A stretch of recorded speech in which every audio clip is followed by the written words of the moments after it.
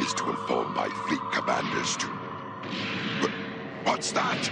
Hello, and welcome to another exciting episode of FW Presents, the anthology show of the Fire and Water Podcast Network. I'm one of your hosts for this episode, the Irredeemable Shag, and along with me this time is my co-host, the first time, only one time, first kind of special-ish, Rob Kelly. How you doing, buddy? I couldn't even follow that, but it's fine. We are here to talk about one of your most beloved things, Rob, first issue special. This is so exciting. Yeah, it's been a little while since we've done a look at an issue, and in this case, 2 issues of first issue special, a beloved DC series that we've been sort of covering off and on the network for the last couple of years. And so I've been thinking we need to catch up with this great book, especially since it's supposedly going to be coming out in a trade soon, a first issue special trade. And so I thought it would be fun to talk about 2 different issues of this series. Well, some of them have turned up even on the DC Universe app. That's so right. If you're a DC Universe subscriber, go out there and check that out. Yeah, I love this series, and we've previously talked about Metamorpho. Shag, you and I did that one. Who did we talk about? Metamorpho. We did Lady Cop, my beloved Lady Cop. Dr. Ange and I did The Creeper. You did Dr. Fate. Who did you do Dr. Fate with? Who was that with? It was me and Kyle Benning. Kyle It wasn't even really a first issue special. No. It was, we just wanted to talk about Dr. Fate, and so we did. In fact, folks, Rob and I are going to be talking about that same issue in the near future on Digest Cast. That's right. Max and I did The Outsiders. I did Codename Assassin. Is it an Outsider, or is it? I can't remember. Is it? No, plural? it's The Outsiders. Yeah, oh, okay. It's the other team called The Outsiders. Michael Bailey and I did Codename Assassin, and then Chris Franklin and I did Starman. So we're working our way through the entire first issue special series. So yeah, I just love this series so much. It's so weird and just bizarre. Yes. Yeah, and previously we had done these as episodes of Fire and Water, but now that we have FW Presents, it makes more sense to do it as part of this series. And in case you want to go back and listen to the other episodes, just look in the show notes for this, and we will have links to all our previous first issue special coverage. Good luck finding those and putting those in the notes. I'm not taking that job. I did it. It's done already. I did. Oh, my gosh. Wow. All right. Well, fantastic. Well, do you want to tell the folks at home, before we get rolling here, what issues we're covering today? Yes. As I mentioned, we're going to be doing 2 different issues, and I'm going to be doing this with 2 different guests. First up, after the break, Max Romero and I will be talking about first issue special number 6, Dingbats of Danger Street. That was a bridge too far for me, folks. By Jack Kirby. And then Shag and I will be back, and we're going to be talking about the final issue of the first issue special, which is Return of the New Gods. Yay! All right. Both, of course, related to Jack Kirby. Yeah, good point. Yeah. Well, before we do that, we should probably take a second to thank our sponsors. Folks, this episode of FW Presents, easy for you to say, is sponsored in part by InStockTrades.com. InStockTrades is your best online source for trades, hardcovers, and other collected editions, all for up to 42% off with free shipping for orders of $50 or more. So what'd you bring this time, buddy? Well, of course, I wanted to do something related to Jack Kirby, so I picked the biggest book I could find, which is DC Universe Bronze Age Omnibus by Jack Kirby. Let's just jump right to the main thing I want to discuss is that this thing is 1,472 pages. God. it reprints some really obscure Kirby stuff in the days of the Mob #1, Spirit World #1, those black and white magazines that he did for DC, The Demon 1 through 16, Sandman 1 through 6, OMAC 1 through 8, Our Fighting Forces 151 through 162, Superpowers, both series, the 84 and 85 series, First issue special 1, 5, and 6, which includes Dingbats of Danger Street. DC Comics presents 84, Richard Dragon Kung Fu Fighter #3, Weird Mystery Tales 1 through 3, and Forbidden Tales of Dark Mansion #6. Normal price $150. In stock trades price $87. That is 42% off. I kind of want to see this for how big this book is. Like, can you even lift it? I don't know. Not without assistance. Yeah, I mean, you need like a forklift to get this thing. It features a beautiful cover, of course, by Jack Kirby, and it features all these little insets, all the various features. You talk about Atlas, Spirit World. This is just, oh my God, more Jack Kirby than you can shake a stick at. So you got to give it a shot if you're a Jack Kirby fan. So the Jack Kirby Bronze Age Omnibus hardcover. Oh my gosh. Well, I picked a Jack Kirby adjacent thing on purpose because Return of the New Gods is not done by Jack Kirby, as you'll find out in a little bit. So I picked Orion by Walt Simonson, trade paperback, book 1. So similar kind of concept. It's a Jack Kirby character by a different artist and creator. So in this case, Walt Simonson, who is an amazing artist and writer, you already know that, tackles Orion from the Fourth World. This collects Orion 1 through 11, Showcase 94, number 1. Actually, it collects a bunch of stuff. I'm not going to do what Rob did and rattle off a bunch of stuff. It collects a bunch, and it's 325 pages. So it would take 3 or 4 of these to make up the size of Rob's recommendation. But this one normally retails for $29.99. You can get it 42% off, so it's only $17.39. And again, Walt Simonson, I could have just stopped right there and you would have been willing to buy this. But check it out. It's on In-Stock Trades right now. For these and all your collected needs, please visit InStockTrades.com. Now, we also need to thank you folks at home. Thank you so much to our Patreon supporters. Because, running the Fire and Water Podcast Network with so many shows requires a lot of online hosting and a lot of fees are involved. And, we paid it for the first few years. Then the fees really got out of control. And that's where you guys stepped in. And we sincerely appreciate your support via Patreon. And if you go out to our website, which is what is that, Rob? Yeah. Patreon.com/FW podcast. Perfect. You can read all about the ways you can help support the show. As little as $1 would be appreciated. And there's all kinds of different tiers where you can support us. And at certain tiers, you get recognized on shows of your choice. In this case, our thanks to Gord Tolden and David Gutierrez. So again, folks, please go to our Patreon, which is patreon.com/FW podcasts. Now, Rob, I think I'm going to go sit in the green room and chill for a bit, and you and Max are going to take it from here? Yes, we're going to play some podcast promos, and when we come back, Max O'Mara will be joining me down on Danger Street to talk about first issue special number 6, The Dingbats of Danger Street by Jack Kirby and Mike Royer. Stay tuned.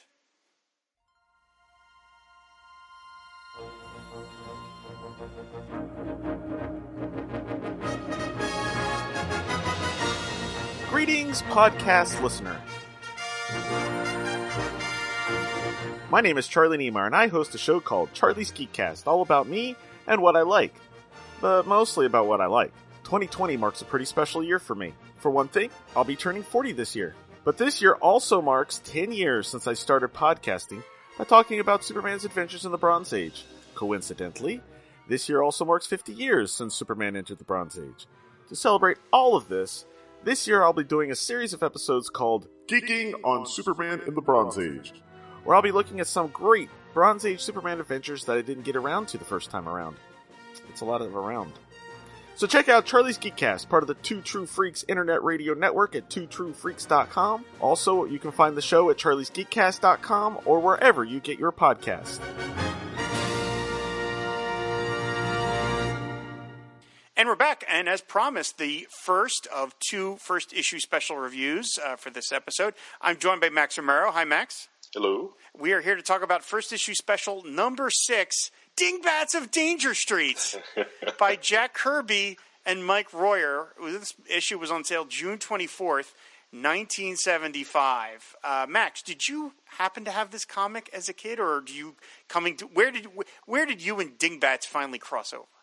I want to say that I might have seen the Dingbats somewhere in my youth, but I really think I'm probably confusing them with the Newsboy. The Newsboy Legion, right? The Newsboy Legion, and so I think this first issue special is actually my introduction to them, and I found this in a used bookstore maybe 5 or 6 years ago. Wow. Mm-hmm. That's amazing. Yeah. That's amazing. We've already talked about in the previous first issue special episodes that these concepts that DC was throwing into the first issue special obviously aimed at certainly very uncommercial. I'm not sure what the audience was for Dingbats of Danger Street, but I think that it was Jack Kirby. They were just kind of letting Jack Kirby do what Jack Kirby wanted to do because, of course, he's Jack Kirby, so why not? Right. But, aside from Warlord, most of the other concepts in first issue special just died a borning. They just went for the one issue, and that was it. Of course, we covered The Outsiders. We talked about that first issue special, and that's another completely bizarre concept that you just can't imagine DC thought was going to sell. From Joe Simon of all people. Joe Simon, right? For Jack Kirby's partner, Joe Simon. So Dingbats is probably not quite as strange as that, but it's up there. So let's talk about what this story is.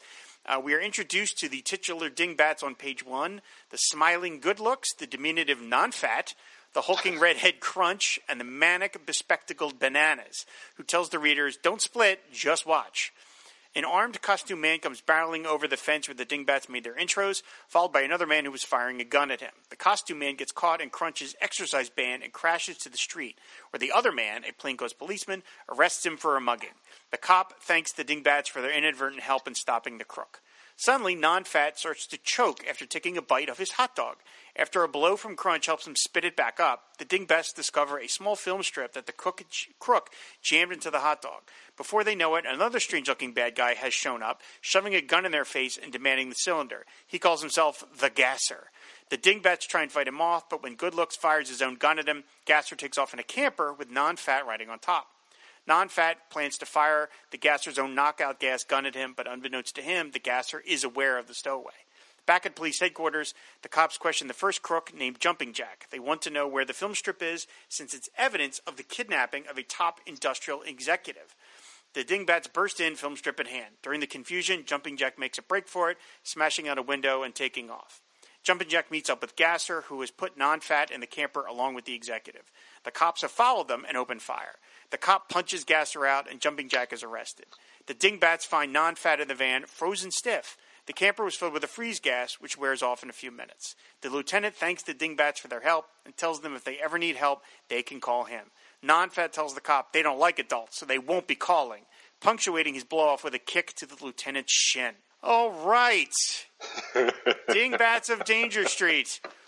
What the hell was this, Max? Can you explain it to me? Okay, well, I think this is Jack Kirby doing comedy. And this is obviously played for, it's lighthearted. It's full of jokes. It has Jack Kirby's signature team of young people. And, I think he was just trying to do kind of a street level, again, a version of the Newsboy Legion that was not tied to anything. It wasn't tied to Superman. It wasn't tied to the Guardian. It wasn't tied to anything. Just Danger Street. And I don't even know where is this supposed to be. I'm not even really sure. I'm assuming it's supposed to be New York. I guess I don't exactly. I mean, they have a little bit of that D's Dems Does kind of speech pattern, but it's hard to say. With Jack Kirby, they're like Bob Dylan songs. You don't know where exactly they take place. It just seems like some alternate world filled with all sorts of... Because, it's sort of like the 40s, because these kids are kind of like the 1940s. But then the Gasser and Jumping Jack are like right out of like New Gods, kind of, in terms of their tech and how they look. So it's like, it really is just like this mix of all sorts of different things. Right, and the way they talk, and especially Crunch, looks very much like a young hippie. Right, he's got long hair, right. Yeah, and so I kind of get that sense out of it too. But, I'm going to go on record here as being, I know a lot of people say, they came to Jack Kirby's art and his style, his writing style later as they got old. For me, Kirby worked right away. And I think if I had read this when I was, younger, if I had read this when it came out, I probably would have really liked it. You could probably figure that Kirby's influence was a lot of the films he saw. You already mentioned the Newsboy Legion. There was the Boy Commandos, which was a little similar. But also just, of course, from films like The Little Rascals and the Bowery Boys and the Dead End Kids, which are the same thing. But, it has that same kind of thing where it's like a group of ragtag kids. They're kind of street kids. We never hear anything about the dingbats having parents or any sort of authority figure. They mention that they hate adults, and they seem to... We don't exactly know where they live. Do they live on the street? They don't look like they're homeless kids. But because Good Looks has like these books, and he's kind of dressed a little bit nicer than some of the other guys. And it's funny because like Crunch with his green pants and his kind of like mod belt, he looks like one of the Forever People. He does. You know what I mean? Totally so it's like he totally would have fit in there. And then you've got Non-Fat, who has this weird hat. He kind of looks like from the Fat Albert kids. He looks like Mushmouth, with the hat. Birdie, birdie, they call me Namba Baba. So it's like, and I not to, okay, Bananas. Like when I first saw him with the eye squints and the buck teeth, I was like, is that supposed to be kind of like an Asian thing? But then on the one hand, it's like I know Jack Kirby didn't. That was not Jack Kirby's speed, right? And so I don't think it was. And then at no point is he colored typically Asian color skin. I mean, he's always colored, Caucasian. So I'm like, oh, okay. But when I first saw the face, I was like, ooh, that might be. But it could be that it's everything. Of course, in a Jack Kirby comic is exaggerated beyond belief. Yeah, and I had the same concern because I mean, right there on the first page when the characters are being introduced, I really thought, oof, that looks like a caricature. Yeah. But like you said, he is not done in what would have typically been the Asian, caricature of the time. The deep yellow ink and all that sort of stuff. And it's kind of the same thing with non-fat. For a while, I couldn't figure out if non-fat is supposed to be black or not. Because sometimes his features carry that across, but at the same time, there are black characters elsewhere in the story. There's a police officer who's black, and he looks like the typical Kirby black character. And like you said, Kirby was not one to deal in stereotypes like that. And so, but then at the same time, later, non-fat is low fat is his brother. Low fat is his brother. He's offended because he thinks Bananas calls him boy. That's right. And so I'm still not exactly sure, to be honest. But I like you said, I tend not to think so because that's not something that Kirby ever trucked in, for one thing, and it's also not something that he would try to hide. Yeah. If one of his characters is black or Asian or whatever, he is very clear about that. Yeah, that's true, and in a positive way. Mm-hmm. Yeah, I mean, it's as is typical for Jack Kirby, especially Kirby of the 70s. This thing flies at a million miles an hour. I mean, we get that intro page of them, or they're introducing each other, and then boom, we get a full page shot, and it says, "This is how fast things happen on Danger Street." And these are the flashy movers of crime and punishment, both intensely sincere about their individual talent to pursue and escape. Like all foolish mortals of inner city, they reckon that its most important resident, fate. And you're like, whoa, wait a minute, what? Just flying at you so fast. And I'm kind of amazed that some of the major action beats take place off panel. We find out about that, like Gasser has this camper. We find about that off panel. Because all of a sudden, after Good Looks fires the gun, which scares Gasser away, all of a sudden we see he goes, "Where's Gasser? I think I killed him." I look for his body, and then Banana says his body's doing all right, about 80 miles an hour. I saw him take off in a camper truck, and I'm like, "Wait, what just happened?" He was there one panel ago. So this is Kirby probably trying to cram 30, 40 pages of script in a 17-page story. I mean, the thing is just rocket paced, and there's never any explanation as to why Jumpin' Jack or Gasser are even in costume. Like, why are they wearing costumes? They don't need to be. These are just kind of crooks. But then at the same time, like the guys, the PD, it just says PD. It doesn't list the city. Yeah. They're kind of dressed like shock troops a little. They look, you know what I mean? Like they don't look like typical cops. And then the big battle scene where Gasser fires his gun. I mean, God, it's got all the Kirby crackle coming out. And at one point he sets the cop's wrist on fire. So it's like, it really is this crazy mix of all sorts of stuff that I guess Jack just had swimming in his head. It's really, it's hard to, in today's glacially paced comic books, it's hard to reckon with that this was the standard. Well, maybe not the standard, but this was what they expected kids could keep up with for 30 cents in 1976. Oh no, you get a lot of story out of this issue. With any Kirby story, there is a lot going on in this comic, and it's he as you said, Kirby throws so many things in there, and he alludes to so many things. I think that's what I find appealing about Ding Dong Adventure. I kind of want to know more about what's going on here. Like you said, are they homeless? Do they take care of themselves and each other, and what's the deal with the cops?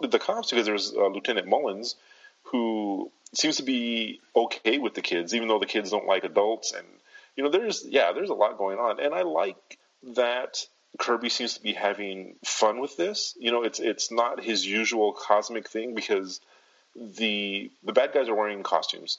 And I think one of them even alludes to, they're saying, "Oh, I wear a costume," even though I don't remember what he says exactly, but it's along the lines of like, "Oh yeah, we wear costumes because we're bad guys with gimmicks," and they, but they're for Kirby, they're kind of low key. I mean, the Gasser still has the whole, tubes running back and forth and the square mouth. There's a giant splash page close up of him, which is really pretty cool. He looks kind of insectoid in some ways. Yeah, exactly. But it's still pretty. It's toned down for a Kirby design. There you go. And Jumping Jack is just essentially a red costume that covers his whole body except for his eyes and his mouth, and you can see his mustache. His great 70s mustache. and I find all that kind of charming. Mm. Yeah, it really is. It's these Kirby concepts in the 70s. He was really at his weirdest in the 70s when you think about what he was doing, like Demon and Commandy and OMAC, and then you get these sort of one-off things. And I enjoyed it. I actually did enjoy it. I did think it was a little weird that in the final chapter, good Lord, this thing has 17-page story has 3 chapters. But in the 3rd chapter, that the Dingbats really don't enter into the fray. It's mostly the cop, Terry Mullins, that stops him. And there's even one page where he punches Gasser, and it has that classic Kirby nuclear force when he's hitting the guy. This should put out your gas jet, and bam! And like the guy, Terry Mullins, as far as we understand, is just a regular guy. He's just a cop. But, I mean, good Lord, he hits these villains like he's Captain America, for Pete's sakes. And he's built like a Mack truck because, I mean, it's Kirby with all that thickness and stuff. And even when Non-Fat kicks him in the final panel, like he kicks the guy right in the shin, and Terry doesn't even move, like it doesn't even hurt at all. In fact, Non-Fat hops away like he broke his foot or something. Right. And I wonder, like, is there some other reveal that we're going to find? Are we going to find that Terry Mullins is something else going on? But did it not remind you of the setup of The Outsiders? Is that you have all these weird characters, and then you have kind of the straight, normal guy come in as like maybe their ostensible leader at the end of the story? Yeah, totally. And again, it reminds me of the Newsboy Legion of the kids with the one adult, the Guardian, and but yeah, it's. Like you said, this was a really fertile. I mean, I don't know if there was ever a time that was not fertile for Jack Kirby, but and he seemed to be very interested in what young people could do as a group, and that really almost more than because in his other comics, the kids always kind of seem almost like a fan club or hangers on, and these kids are taking care of themselves. And the only reason they even got mixed up in it is by accident. They're in a real sense, they're just trying to take care of their own turf. They're trying to take care of their own home. And I think that's a really interesting concept for someone to put into a comic. That these are the heroes of that comic. Yeah, I mean, it's funny, their turf you mentioned in that big splash page, and we'll have some of the images from the site over on the website, fireandwaterpodcast.com. Their burg that they live in, their burrow, it almost looks like the Great Disaster in Commandy. The buildings are all askew from one another. The sky is this dark kind of purple. I mean, it just looks like wreckage. And I mean, Kirby grew up during the Depression. I mean, maybe this is what he thinks about. This is what he saw from his days as a kid, where things are. I mean, like even though the ink's by Mike Royer, which is Mike Royer is by the way my favorite Kirby inker. He puts such a gloss on Kirby's work. There is still lots of damage, and there's lots of dirt on the ground. We see manhole covers and like cracked sidewalks. So there's all that detail that these kids don't obviously live in a very nice neighborhood. This is not the ritzy part of Manhattan. This is probably the Bronx, circa 1970 or something like that. And again, we don't even really know what year this takes place in. No. I mean, the sci-fi stuff seems to suggest that it's, I guess, modern day, but we don't even have that stuff now. So that stuff's out of time. So, I mean, is it the 40s? I don't know. We see the camper that Gasser has looks kind of modern, but so does Gasser, so who the hell knows? Right. Yeah, and Mullins looks like he walked out of the 50s. Yeah. He looks like a 50s cop, but the kids look kind of hippie, and it's Kirby. Yeah. It's Kirby all over. But the thing is like a lot of these other first issue specials, which is a great series of comics, of one shots. Starman, of course, has made cameos and been a used character used in DC a lot. Codename Assassin was part of a Superman story not too long ago. The Creeper, the Green Team, I think even had a short-lived series for a while. That's right, they did. There. Yeah. I would love to see a cameo by the Dingbats. I would like to see them put back into the DC universe in some way. Why? I mean, Lady Cop appeared on Green Arrow, for Pete's sake. So why not? Yeah. I mean, as I said, there's all these concepts lying around. I mean, a lot of these characters have. I mean, there's Dr. Fate and the Creeper and Metamorpho. Those were obviously established characters, kind of getting a new launch. But yeah, I mean, just the sheer weirdness of these ideas. The blue skin Starman, as you mentioned, Codename Assassin. The Outsiders have made a cameo. The Outsiders, Yeah. So, I mean, these things have always lived on. I mean, they sit in a vault somewhere for some writer, James Robinson or Grant Morrison, to dig up. But as far as I know, the Dingbats have never appeared anywhere else. But, yeah, I mean, would you, if you knew that there were more Dingbat stories, would you be interested in reading them? I guess that's the ultimate test of a first issue special. Absolutely. And the thing is I'm, if it hasn't been obvious, I'm a Jack Kirby fan. But that doesn't mean... I've picked up other first issues of Jack Kirby's, especially his later work, and kind of came away from it cold. It wasn't something that I wanted to pursue after that. But yeah, if there had been other Dingbats, or if they were doing something with the Dingbats now, I would totally be into it. Yeah, I would really want to see where it was going, and I would hope that they would keep the spirit of it intact. Oh, absolutely. I mean, especially, why not? I mean, why not set it back in this sort of mysterious, weird time where we just don't know where things are? But yeah, it's it's a lot of stuff with Jack Kirby. It's like you're living in the Jack Kirby world where things make sense because it's Jack Kirby doing it. And maybe somebody else could have done Dingbats of Danger Street, but I don't know. I mean, do people have this kind of upbringing anymore? I don't know exactly, where it's this kind of, street gang kind of thing, and they're kind of like good kids, and they run around with police officers in some way. It's also very strange, and I can only guess again that DC was willing to just sort of give Jack Kirby, a platform to say, all right, Jack, you're Jack Kirby. What do you got? And they probably looked at this and said, oh, we're not going to sell any of this. But okay, for one issue, let's give it a shot. And they tried, and it, obviously it didn't take off. And the Dingbats made their one and only appearance. And obviously Jack had more in mind, because at the very end it says, would you like to learn how the Dingbats were formed? We have their tragic stories. Write and tell us if you want to see them. The address is Dingbats at National Periodical Publications. I'm sure DC has gotten a lot of letters addressed to Dingbats over the years. 75 Rockefeller Plaza, New York. So, I mean, I love that. They were like, as is typical with Jack Kirby, he probably had 400 Dingbat stories ready in his head, Yeah, so, probably. Yeah, I mean, like you said, I think Jack Kirby was just this idea factory. And because of the 13 first issue specials, 3 of them were his. Yeah. Yep. It was Atlas, Manhunter, and Dingbats. Yep. And I don't think you ever just throw away a Kirby concept. Oh yeah, absolutely. Oh sure, that would be like hearing, hey, there's some Picasso paintings we haven't seen. Like, whoa, I gotta check those out. I mean, for God's sakes, this guy was probably the greatest guy ever to do it.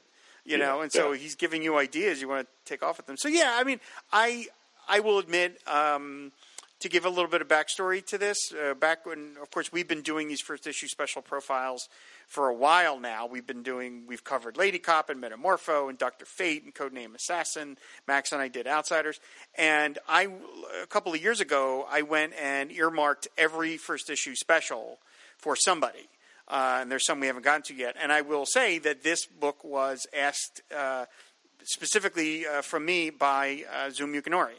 Zoom really wanted to cover this. And I was like, really, Zoom? He's like, yeah, I really want to do Dingbats of Danger Street. And so I said, okay. And unfortunately, we never got around to it, and now we won't have that chance. And I obviously would have loved to have heard Zoom's take on Dingbats of Danger Street. Oh, yeah. Can you imagine what that might have been like? Oh, my God. But I'm glad that we finally got around to covering it, because I love these first issue specials. Mm-hmm. I think this is a fun DC series. It's boundless enthusiasm with these concepts, and so it's been too long since we got to some of them. And so now that I'm glad that we're knocking off 2 more in this episode. Like I said, in a moment, me and Shag are going to be covering the Return of the New God. So I'm so glad that we finally got around to Dingbats of Danger Street. And I will say, I enjoyed this a lot more than I thought I would. Just from the title, I was kind of like, oh boy, this one's going to be a grind. But I actually, writing the synopsis was fun. And it was just a fun, goofy concept. So, Max, thank you so much for joining me to talk about this. No, thank you. These are great comics. Absolutely. That's a great way to end it. So, yeah, they are. So, again, you can check out the images on our website, fireandwaterpodcast.com. So, that is going to do it for now. We're going to run some podcast promos, and when we come back, Shag and I are going to talk about Return of the New Gods. Stay tuned.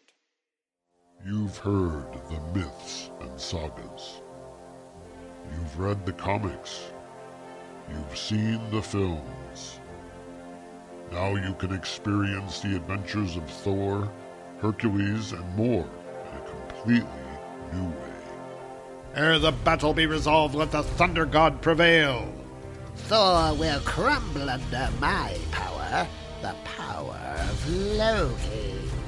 I am the will and the way. I am All-Father, and none shall say me nay. Donald Blake, have you forgotten that we have a dinner date tonight? Join me, Tom Harris, almost every Thursday for Radio Free Asgard. Every episode we take a look at a new chapter in the lives of your favorite mythological heroes, from the Iron Age of Europe through the Bronze Age of comics, the Marvel movies, and beyond. All that and silly voices too.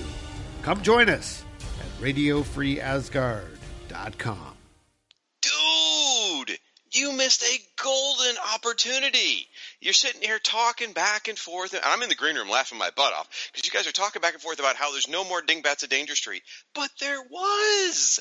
They appeared in a couple of issues that Carl Kessel did, and this is pretty interesting. Just last year, in that horrible miniseries, I'm sorry if I offended Siskoid, Inferior 5 #1, specifically, which was all about the invasion, there was an awesome cameo. The shot shows a street sign that says Danger right, Street. Yeah. So almost well played, but you missed it by that much. My apologies. Yeah, that both Max and I forgot to mention that the Dingbats have occasionally returned here and there. They certainly didn't return as a solo feature or anything like that. But yeah, like any DC property, they never quite go away. They always appear a little bit here and there in a cameo or in a background or in a reference. So they're still out there.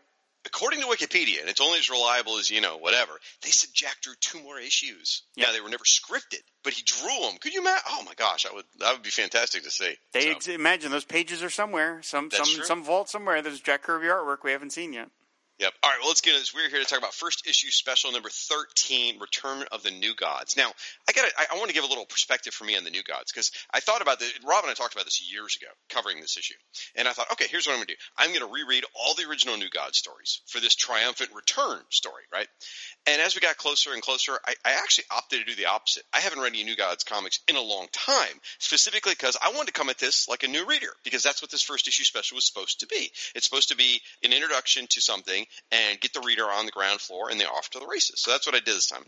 And I don't know what your history with the New Gods is, but for me, when I was a kid, I didn't really like Jack Kirby stuff. As a lot of people, I didn't really get it. I'd see his entries in Who's Who, and I'd be like, I'd read the Superpowers issues, and I'd be like, man, I wish it was good art. That kind of stuff. I only really liked Darkseid because the Super Friends cartoon and subsequent appearances. But then around 2002, 2003, I was running this role-playing group, because I know how much you like role-playing, Rob. And it was set in the DC universe, and I decided that our characters would go to Apocalypse. I'm like, all right, well, if I'm going to do this, because it was all kind of building towards it anyway, whether I wanted to or not. I'm like, I need to do some research. So I got those black and white trades. They collected like Jack Kirby's Fourth World and Jack Kirby's Mr. Miracle and stuff. And they were just black and white with sort of a color wash in black and white to kind of give you a sense of colors. Dude, it was glorious. I fell in love. I finally got what New Gods was, and it's like lights went off. It was amazing. I've been a fan ever since. So I don't know if you've ever read those black and white versions, but it really forces you to notice Jack's art even more because the bright colors kind of are gone, and wow, it's just so amazing. So I was very excited to come into this and see what Mike Vostok, or how do you say his name? Mike Vosberg. Vosberg, that's right. Because you brought him to my attention from Starfire. I fell in love with him through Starfire. And then Jerry Conway, I'm like, all right, cool, let's see these boys, what they can bring it. So what about you? Like, what's your background with the New Gods? Yeah, I had the same thing. I always just was kind of like, what is this stuff? It always just seemed weird to me. Certainly Mr. Miracle was my entry character because he was the most superhero-like of all of them. And, there was that crossover where the JLA and JSA went to Apocalypse. So good! Drawn by George Perez. That's actually the crossover from Dick Dillon to George Perez. Dick Dillon unfortunately passed away while in the middle of working on it. But Mr. Miracle, I remember seeing Mr. Miracle as drawn by George Perez, and I was like, oh, this guy belongs in the Justice League. Like, he just looks like he fits. And so I always liked Mr. Miracle. I remember buying the back issues of the series when it was drawn by Marshall Rogers. I actually did buy the Hunger Dogs graphic novel when it came out because it ended it, but I didn't really get it. And yeah, like you, I was kind of like, on Kirby. And then as I got older, I began to appreciate the Jack Kirby. I don't even need to go into why Jack Kirby is Jack Kirby. But I mean, it was definitely an acquired taste. But I still have never quite cottoned to the New Gods. I just don't totally get it exactly. But I certainly like the characters. Like, I mean, my God. I mean, no pun intended. They have found a way to incorporate these characters into the DCU. Of course, they have a JLI with Mr. Miracle and Big Barda and stuff, and Darkseid. Darkseid, the ultimate DC villain in a lot of ways. So I certainly appreciate it more than I say I enjoy it, I guess. I have not read it collected. It's one of those things I keep saying I'm going to get around to one day, but I just haven't done it yet. But this issue, The Return of the New Gods, I was entirely unfamiliar with. I had not read it until just a couple of months ago when I was kind of excavating all these first issue specials, because I didn't really realize that the New Gods had been gone. But then I did the research through Mike's Amazing World and saw that, they were. After DC canceled all the New Gods books, these characters were basically gone for a couple of years, other than in some cameo appearances here and there. So it befits the return of, because they were making kind of a meal out of it. Yeah, it's sort of interesting the way it worked was the New Gods ended in 1972.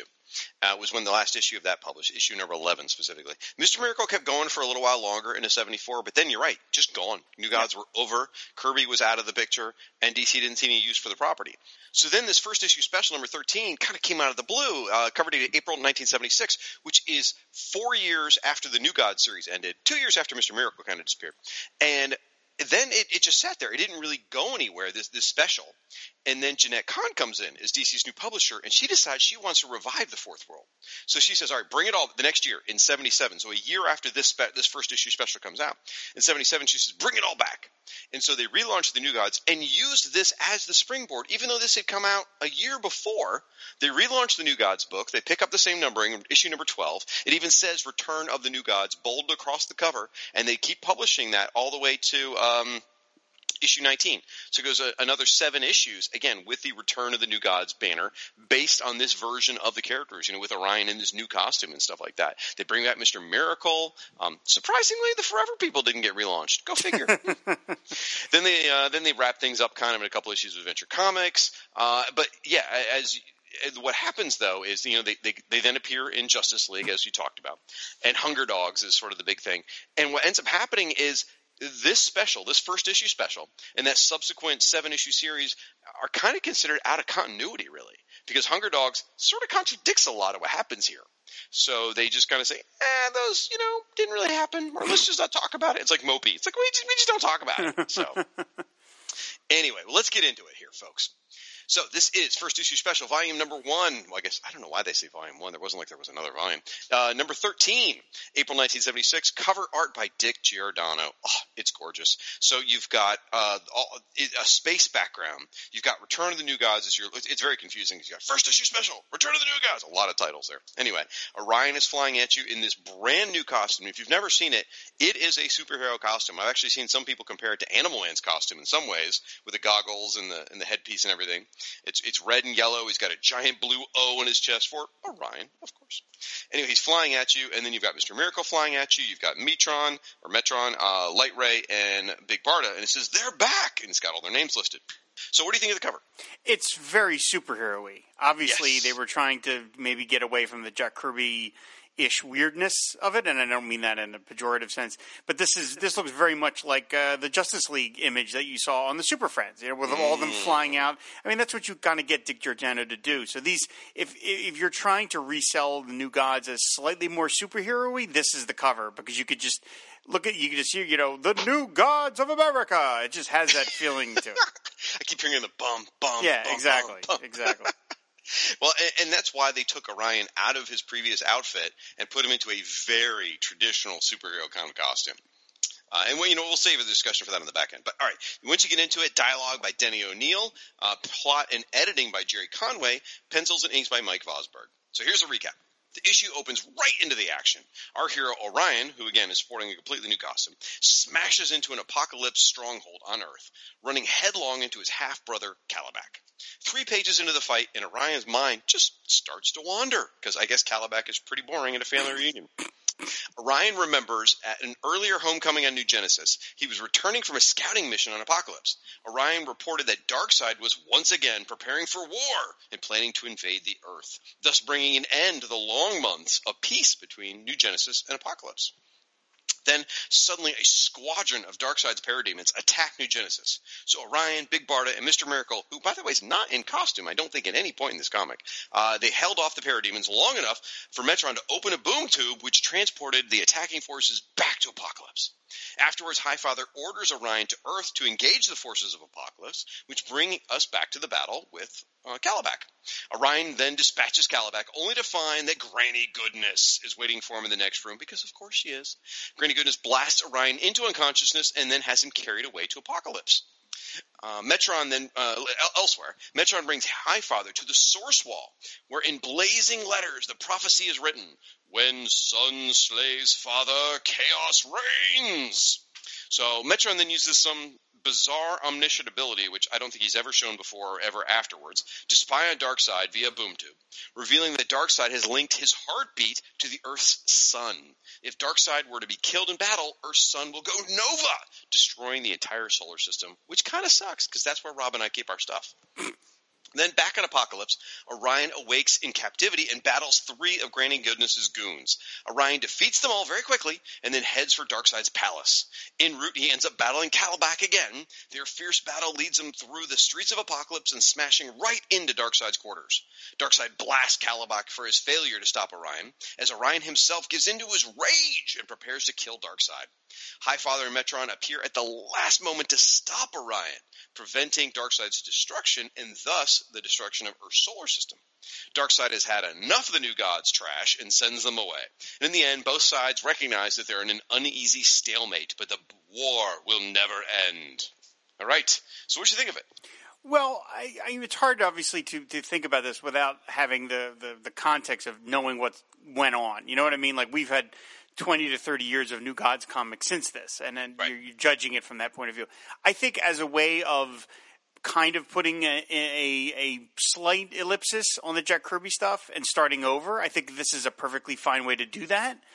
At the same time, it's like the New Gods to me is so specifically Jack Kirby that it's hard to see anybody else doing it and having the same reaction, because it just feels like not in any way to insult Jerry Conway, who we love. Everyone knows we Absolutely. love Jerry, but this feels like a cover band. It's and sometimes cover bands are great, but like one of the things I noticed, like with Jack Kirby's work, especially in the 70s, is there's so many close-ups. Like Jack's stuff was just in your face, literally. Mm-hmm. And here Mike Vosberg has has pulled the camera way back.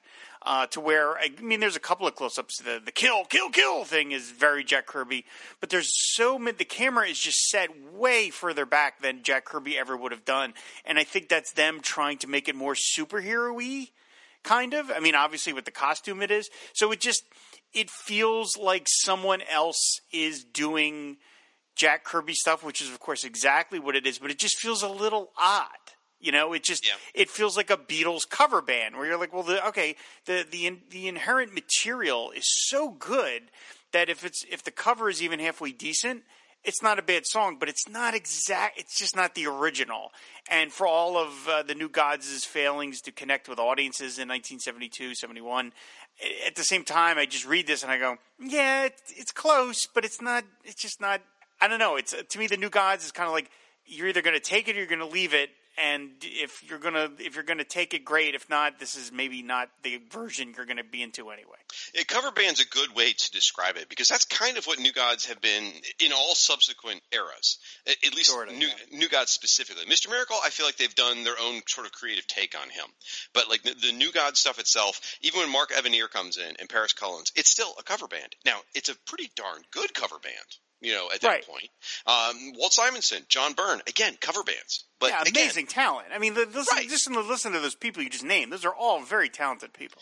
And unfortunately, Conway and Vosberg had the unfortunate position to be the first cover band, really, And so I think you're seeing some of the growing pains in trying to figure out what they want to do here. Are they trying to be identical to Kirby? Are they trying to find their own flow? And I think that's kind of where this is. They're figuring it out. They only got the one shot to do it. So it does come across as a bit of a disappointment. I mean, for me, the dialogue feels really stilted.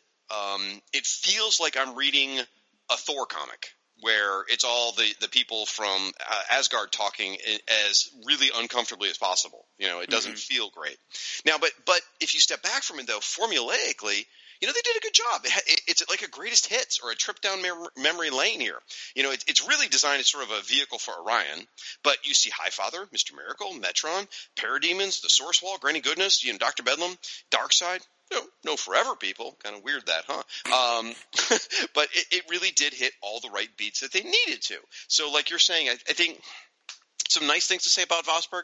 I like his storytelling as far as like there's never a panel that I don't understand exactly what's happening. Everything is very clear. I understand all the action. The flow is nice. The pacing is decent. Sometimes it really ramps up and goes quickly, but I think all that works. When a character lands a punch in this book, he's not quite a Paro, but when a character lands a punch, it's like, ow, that looked like that hurt. So there's things to like in here, but it does leave me a bit unsatisfied. So what'd you think of Orion's new costume? It's okay. It's a little. It's just a little generic. It kind of looks like a lot of other costumes. I mean, again, nobody likes it. Don't feel bad. Yeah, I mean, it's the thing with Kirby. It's the Kirby stuff was just so unique that trying to kind of like do the watered down version of Kirby, you're almost like, well, just don't bother. Just make it be. Just let it be what it is. And again, as you mentioned with Mr. Miracle, there are ways to do other takes on his stuff. There have been other versions of the Demon that I've enjoyed quite a bit. The Matt Wagner miniseries is really good. Oh yeah, good point. Yeah, and you know what? Also, Alan Grant and Garth Ennis did a bunch of stuff with the Demon as well. Right. So I'm not saying that like Jack Kirby properties, obviously, because all the Marvel ones, but it's not like just because Jack Kirby did a property you can never touch it. But the New Gods just seems so specific. I will say on a very small detail, it's sort of funny that Mike Vosberg draws Big Barda as slightly shorter than Mr. Miracle, which just looks wrong. That just looks totally wrong. When you see them together, she's even slightly smaller, which I think in 1970, that was sort of typical. But now it just looks weird. You're like, no. Big Barda's like 6'4". That just doesn't. Right. It doesn't look right. Yeah. I will say a quick compliment. Well, okay, let me finish up. Orion's costume. So for me, he looks too skinny. Like, he looks too lean. Because Orion, to me, is like a big, beefy guy. And this guy's like a very skinny, acrobatic kind of body type. So, and supposedly in the back, there's this thing called the story behind the story. And it tells you that what they were going for here is that this new costume is supposed to represent a melding of his new Genesis and Apocalypse heritage. He no longer wears a mask to hide his Apocalyptian born features, even though he's kind of wearing a mask. Anyway, and he no longer rejects New Genesis's simple and peaceful costumes. It's supposed to be an amalgamation. I think they're just trying to make it look like a superhero. But anyway, so Kirby-esque thing. Check out page 6. First panel. There is a great shot, a very Kirby shot, close-up of a Parademon's face. Oh, that's very Kirby, yeah. Yeah, I mean, that looks great. So, now, the big question is, this is first issue special, Rob. If you were a kid with your, I don't know, was it a quarter? I didn't look at the 30 cents. Okay, if you're with your 30 cents and you buy this comic, is this enough to make you go, I want to read another New Gods comic right now? Probably not. I think I'd just be bewildered as to what all this was, because I mean, all the characters already know each other, and you know what? Orion, even later on, Orion has never appealed to me as a character because he's just such a hothead. He's just the guy you will not believe will kill. He just always just seems like that kind of guy. So I never. I mean, I understood the dynamics of the son is it's the Darth Vader Luke Skywalker dynamic, of course. They did it first. Obviously, Jack Kirby did it first, but like. I always found Mr. Miracle and Big Barda to be much more compelling characters than Orion, and so the fact that they're kind of off to the side. I mean, of course, they were the leads in their own book, but yeah, no, I don't think this would have done it for me. I think there were, of all the first issue special concepts, obviously this book is this is one of the, like Metamorpho or the Creeper. This isn't a new idea. This is a trying to rejuvenate an old idea. But no, this one probably would not have gotten me to continue on. I put it like, all right, give me more Lady Cop, or give me more, or give me more Dingbats of Danger Street, but maybe not so much New Gods. Yeah, like Dr. Fate is a good Dr. one to say, Fate, certainly. Where they were reintroducing a character. So he had been around before, and it was just, hey, here's a story with him. And it was a great on-the-ground floor. I mean, they really did sort of reimagine everything, too. And it did make you want to read more. This one, yeah, I'm in the same boat, man. It really fails at that task. Like, there's no recap. You don't really know who the characters are other than them saying each other's names. There's no explanations really given. For the most part, you said the characters all knew each other. That's the thing that struck me, is the book kind of assumes that you, the reader, know who they are too, which I think is a bad assumption at this point, in 1976. So I do feel like it fails in that regard. Now, it does make me sort of interested to go read the following Returning New Gods series that went for like 7 or 8 issues or whatever, because that is by Conway, and I'm sure Conway found a way to get in the groove and make it work because it's Conway. But yeah, it's interesting. But it does also make me want to go back and reread Jack stuff. Yeah, on a very minor note, you know what was thrown by the fact that Calabac and his cloven hooves? Like, I don't think we've ever seen. Like, I mean, I can't think of ever seeing him before with just having like those 2-toed feet, because we see him barefoot throughout this whole thing here, and like his Who's Who listing, he's in boots. Like, I mean, every time I saw his, I was like, does he have feet like that? I didn't know that. It doesn't strike me as like, what is that? But you're right, I can't place exactly where I would know it from. Yeah, I mean, I just don't. I'd have to go back and look. I mean, because all the characters in the New Gods are humanoid, for the most part, and they don't. So, and there's just so many shots of Calabac getting knocked off his feet, and we see big close-ups of these cloven hooves, and I'm just like, what is that really? Well, Darkseid's not humanoid, and that's his father, so maybe. Well, yeah, I guess, yeah. I don't know. It's like, do the other characters have that look? I didn't know. But anyway, artwork-wise, I did want to mention Mike Vosberg. We talked about it a little bit. I'm not that familiar with him, other than you mentioned like his work on Starfire. There is some moments, you mentioned that Paradine, where he is clearly aping the sort of Jack Kirby style. Nothing wrong with that, obviously. The storytelling is very clear. I like the way he draws Big Barda. I mean, Big Barda is very sexy because she's practically wearing nothing. She's like a little red bikini, and that's pretty much it. I do like his Orion. I do like some of the close-ups here and there. I like his Metron, too. I just think Metron, he's kind of got the squint, which I kind of like, which I enjoy that. So, I mean, and I like the page where Metron is telling the story. Perhaps I can clarify the message. With the Boom Tomb, I've located Darkseid. And then you've got these 6 panels in a black background, which I thought was kind of a fun thing. So I like the artwork a lot. Even though the page makes no sense, but anyway. Well, okay, yeah. No, I just like the storytelling of it. I think it's very clean. I guess he inked his own pencils, so I like it. It makes me want to go read the Starfire comics, because I actually really like the artwork a lot. All right. Well, good. That's fantastic. Yeah. I'm Starfire, that's something I'm dying to talk about. Yes, Speaking of which, we're going to get to that. So in the letters page, and this is moving past New Gods now here, folks. In the letters page at the backup, it's called The Story Behind the Story. At the end of here, again, last issue of first issue special. If you read that, it talks about some upcoming books they're going to be publishing. It suggests that both Starfire and the Secret Society of Supervillains were going to be first issue specials. That's what it makes it sound like. Both got their own series, but it makes it sound like that's actually where they were going to premiere, which, oh my gosh, that would have been crazy. Yeah, I never really took it to be that, but you're right. They are saying with this issue, first issue special ends its run. We've enjoyed bringing you a wide and we hope creative assortment of characters in these 13 issues, and we don't plan on stopping here.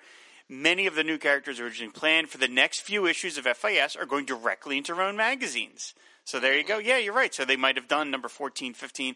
I think we know that Batman Family was going to be a first issue special or something. There was some connection to Batman Family and first issue special. I know Sean M. Myers, who loves Batman Family, is his all-time favorite comic. I think he'd be able to explain what the connection was there. But yeah, you're right. This would have been first issue special Starfire, first issue special Secret Society of Supervillains, and I think part of the reason is DC was trying to increase their market share because at that point Marvel had been flooding the market with titles, and DC was trying to catch up. So instead of doing one-shots all in one series, give everybody a new book and see what happens. Yeah.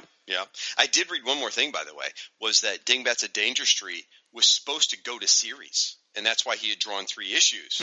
But DC pulled the plug on it, and that's where they said, well, the first issue's done, so they threw it in first issue special. As much as Max and I enjoyed Dingbats, I can't believe for a second they thought that was going to go to series. Really? Well, it's Jack Kirby, though. They basically – that's how DC would bring him in.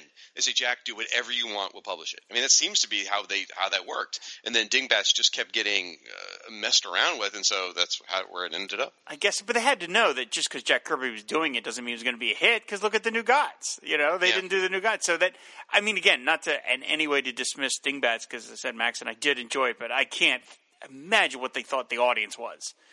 For this, so I mean, first issue special. We still have more to cover. There's still other issues. We haven't gotten to Atlas yet. There's a couple of the other ones that we haven't have a Green Team. I look forward to getting to. But I mean, I just love this book. It's such a strange just creation of old and new, and some of them were hits, like the Dr. Fate and Lady Cop, one of the greatest comics ever produced. And then some are just bizarre misses. Again, I think Dingbats of Danger Street or The Outsiders, and then you have other ones that are just kind of like middling, like New Gods. But it was all over the place. But I still love the series. I'm glad it's being collected. And so I was, happy to finally dip back into this series because, as I said, we've really been enjoying these over the past couple of years covering these. Oh, so much fun. Now, Rob, where can people see a couple of pages from this? Go to the website, fireandwaterpodcast.com, and in the gallery post you will see some pages from both Dingbats of Danger Street and Return of the New Gods. You just like saying that name, don't you? I like saying things in dramatic fashion. I'm trying to bring more drama to the network. I never noticed. Never noticed. Nope. Well, folks, go out to our website. And, Rob, what's that website? I already said, fireandwaterpodcast.com. I just like making you do stuff. Dance, monkey, dance. Anyway, go out to our website, leave your comments, let us know what you thought of these comics, let us know what you think of the other first issue specials. By the way, I'm checking right now, this is me vamping, I was checking the DC Universe app, the one on the DC Universe app right now at the time of this recording, the first issue specials you can read are Atlas, Green Team, Metamorpho, Lady Cop, and Manhunter. So those are the first issue specials. Oh, Manhunter. We haven't gotten to that one yet either. Okay. Those are the DC Universe ones that are out there right now, so go check those out. Anyway, so folks, until we record the next one, whenever that might be, again, leave your comments, and I think that's going to do it. Oh, social media. Rob, I'm sure you probably set up 4 Twitter accounts for First Issue Special by now, right? I should do that. I really should create a First Issue. I doubt that handle is taken. Look on Twitter for Dingbats, folks. Yeah, you'll find... Well, you'll find a lot of Dingbats on Twitter. That's for damn sure. But no, you can just go to our main feed, which is FW Podcast over on Twitter, and we'll be talking about this book and all the other First Issue Specials. Like I said, there's the link in the show notes to all our previous episodes, and go back and listen to them. They are a lot of fun. We've had a lot of fun with this series. Yep. And again, check out an upcoming issue or episode of Digest Cast where we'll talk about the Dr. Fate one. So, all right, folks. Until next time. Well, I don't really have a tagline. Thanks for listening, and thanks until next time. I don't know. You end the damn thing. Well, the network's slogan is "Fan the Flame and Ride the Wave," so we can stick with that. All right, there you go. You heard Rob say it, folks. Good night. Bye. How many characters have you created? It would probably come to an Army division.